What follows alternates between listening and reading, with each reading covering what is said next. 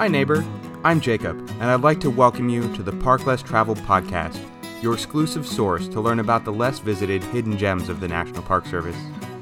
Instead of rehashing facts about the over-publicized and over-visited parks like Yellowstone, the Statue of Liberty, and Arches, we'll only focus on parks that you may not have known were out there, and give you the rundown on fantastic national parks around the country that deserve more attention. As of the recording of this episode, there are a staggering 423 national parks in the United States, and more are added every year. If you're like me, parks like Yellowstone are hundreds of miles away, but you may be surprised to learn that there are many fascinating national parks in your own backyard. So what are you waiting for? Join me as we explore these national treasures. What will you discover in the Park Less Traveled? Before we dive into this episode's parks, I just want to mention that this podcast has been made possible by a generous grant from Nature Valley through the National Park Conservation Association. This episode, we are going to talk about a very timely topic. Now that families are feeling more comfortable traveling as COVID-19 vaccines have become widely available, national parks around the country are being overloaded with tourists who have an itch to travel. Recent USA Today and CBS News articles cite that the big-name flagship national parks are seeing a 40 to 50% increase in visitation compared to pre-COVID levels. And 50% of the nation's national park visitation is squeezed into only 23 of the country's 423 national parks. These most famous national parks are finding the tsunami of visitors to be a Herculean management challenge. How does the agency tasked with balancing resource protection and public recreation deal with the unprecedented numbers of visitors that are loving these parks to death?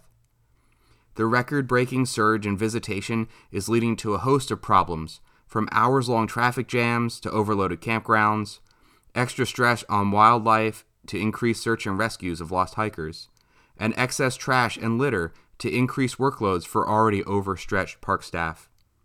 To meet these unprecedented demands, the National Park Service has developed an arsenal of visitor management techniques that include required pre-reserved ticketed entry systems, park closures when they reach capacity limits, and reduced visitor services. Even so, reports of wait times up to 4 hours for park entry or for popular trails and vistas have become commonplace. That is, if you're even lucky enough to access these areas to begin with. So what else can be done to avoid the headache of overcrowding? The National Park Service has kick-started a couple of campaigns to ask visitors to help prevent problems associated with overcrowding before they occur. The first is the Plan Like a Park Ranger campaign, which includes 10 proactive tips to come prepared for your visit. These include 1. Have a plan and a backup plan. 2. Be patient with each other and with park staff. 3. Travel off the beaten path by visiting lesser-known parks and locations. 4. Make reservations. In some cases, they may be required. 5. Ask a ranger for help. 6. Explore the new National Park Service app. 7. Stay aware of your surroundings when taking photos. 8. View wildlife from safe distances. 9. Leave only footprints and keep the national parks better than you found them. And finally, 10. Know the rules about bringing your pets into the parks. Consider leaving your furry friend at home. The second campaign doesn't have a name yet, but it focuses more heavily on tip number 3, visiting lesser-known parks. If the public knows that there are 423 national parks in the country, lesser-known and less visited national parks can become quality alternatives for their overcrowded peers. For our listeners in the East, our first park featured on this episode should be right up your alley. Although Shenandoah National Park has long been branded as the, quote, only close national park for those who live in the Mid-Atlantic, we here at the Park Less Traveled know that there are many more options in the area for our Eastern friends to spend the weekend in the great outdoors.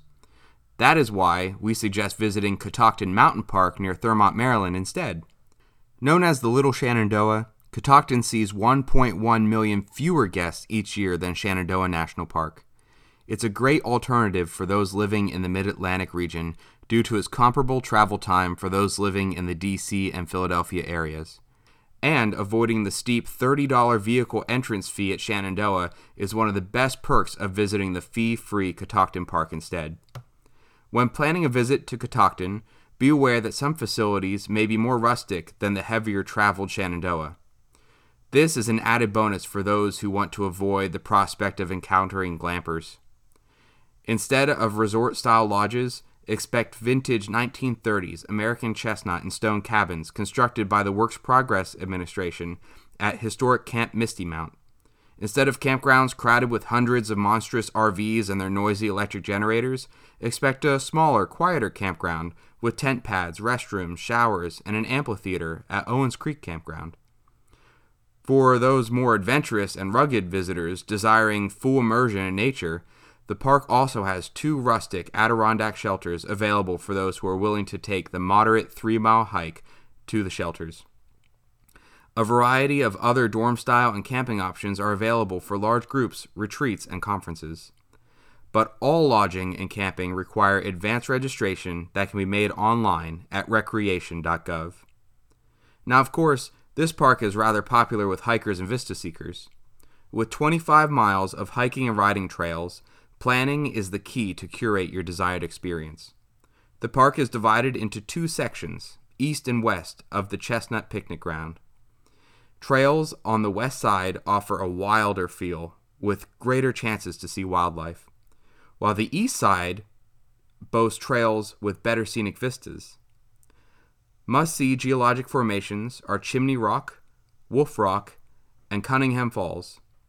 If you're someone who enjoys discovering the hidden gems of unique mountain culture history, make a point to visit the Owens Creek Sawmill, the charcoal making exhibit, and the Blue Blazes Prohibition-era whiskey still. For National Park Service nerds, the history of Catoctin Mountain Park is one for the ages. Originally purchased by the federal government in 1936 as a demonstration project for how unproductive land could be transformed into a recreational area, the Catoctin Recreational Development Area was developed by the Works Progress Administration and the Civilian Conservation Corps during the New Deal. One of the recreational projects completed in 1939 was Camp High Catoctin, which became a family campground for federal employees. With a close proximity to Washington, D.C., Camp High Catoctin was selected as the new official presidential retreat, specifically selected for its cool mountain air that was about 10 degrees cooler than that in D.C. After President Roosevelt's first visit in 1942, he immediately renamed the camp Shangri-La from the 1933 James Hilton novel Lost Horizon. After the war and President Roosevelt's death, President Truman elected to retain Camp Shangri-La as the official presidential retreat. In 1953, President Eisenhower renamed the camp after his grandson, and then became forever known as Camp David. Over the next 7 decades, Camp David has played host to numerous events of national and global significance, including the Eisenhower-Khrushchev meetings during the Cold War, President Kennedy's discussions about the failed 1961 Bay of Pigs invasion meant to overthrow Fidel Castro in Cuba, President Carter's Camp David Accords, which became the longest-lasting modern Middle Eastern peace agreement, and countless visits from foreign dignitaries. Camp David still serves as the official presidential retreat within Catoctin Mountain Park, but don't expect to be able to take a tour or even catch a glimpse of its facilities. Due to necessary national security considerations, Camp David will not appear on any map of the park, nor will it be mentioned by park staff beyond a few books about its history available for purchase in the bookstore. Don't take this as a challenge to go off and find it on your own, unless you like meeting angry Secret Service agents in the woods. Camp David remains off-limits to the public. On a brighter note, the staff at Catoctin Mountain Park want everyone to see nature's full beauty when they visit. This park lets visitors who suffer from red-green color blindness to borrow color correction glasses for free from the Park Visitor Center to experience all of the wonderful colors of nature. To learn more about this park's unique history or to plan your next visit to Catoctin Mountain Park, you can visit www.nps.gov/CATO or call 301-663-9388. And now a break for this episode's feature trivia question. Are you ready? When planning your next visit to a national park, remember that the devil's in the details. There are 2 national park units that have devils in their names. Which 2 parks are they? Need Need a hint? Both of these parks are national monuments.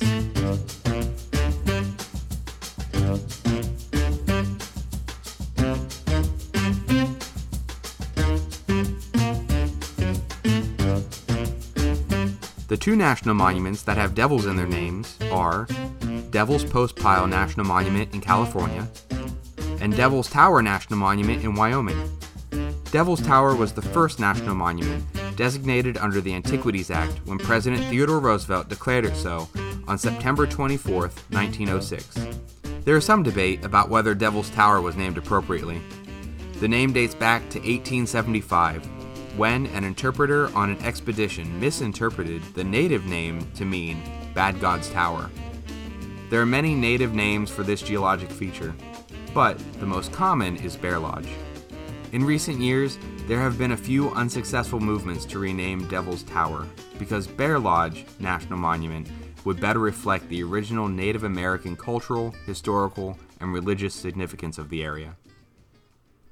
Now for our friends out west, we know that you're probably feeling the greatest effects of crowds flooding into our most famous parks.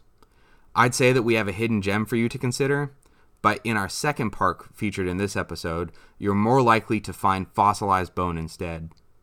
Visitors who are looking to visit places like Canyonlands National Park for its stunning vistas, deep water-carved canyons, and history of indigenous peoples should instead consider visiting Dinosaur National Monument in Colorado and Utah. I know. You hear Dinosaur in the name, and you think that you'll stumble upon Dr. Grant digging in the desert, waiting to be whisked away to Jurassic Park. But there is much more to this prehistoric treasure trove than its reptilian namesake. With half of the visitation of Canyonlands, Dinosaur provides you with a wide variety of recreational opportunities. For those looking for stunning canyon vistas, the most impressive is the view from Harper's Corner. A moderate 1.5-mile hike with minimal elevation change will bring you to a stunning vista almost 2,500 feet above the Green River. You will be surrounded on 3 sides with breathtaking canyons and formations. This view will pay you back many times over for the investment of the short hike.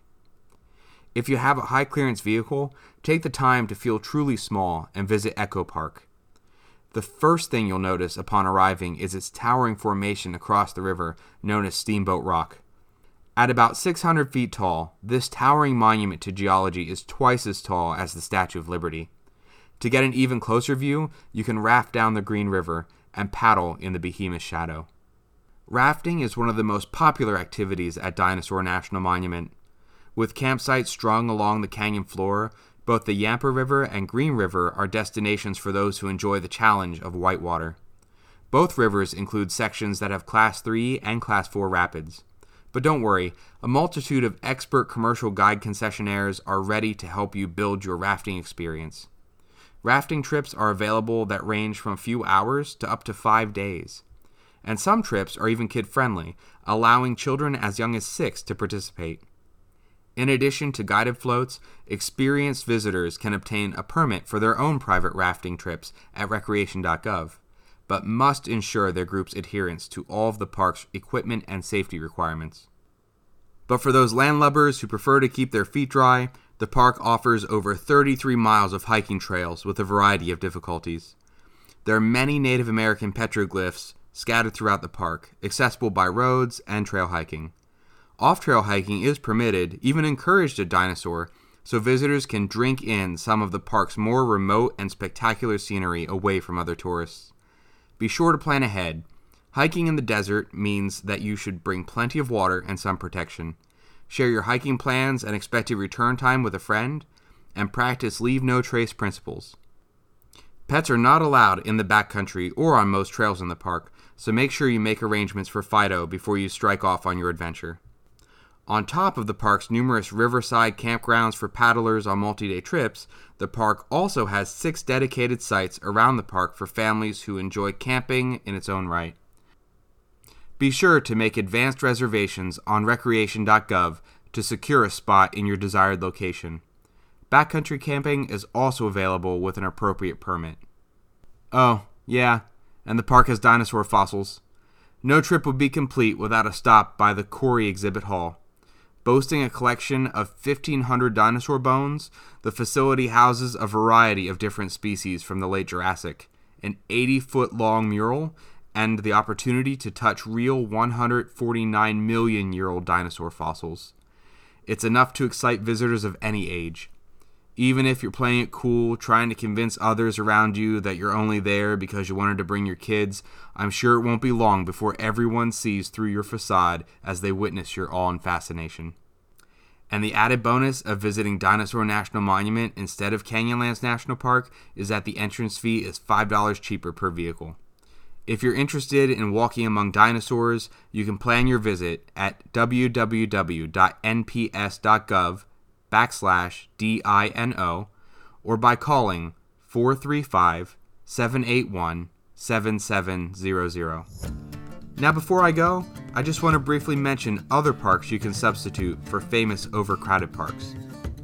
So instead of Arches National Park, consider visiting the stunning vistas of Natural Bridges National Monument. Instead of Joshua Tree National Park, you can get the same desert experience and see Joshua trees at Mojave National Preserve and Castle Mountains National Monument. And instead of Everglades National Park, visit Big Cypress National Preserve on its northern border for the same swampy tropical landscape and wildlife. Thank you for joining me at the Park Less Traveled. Please follow us on Facebook for more details about the parks that we discussed today. And if you visited these parks or have suggestions for future Parks Less Traveled, I'd love to hear from you on the page. But enough talk! Get out there and explore your Park Less Traveled.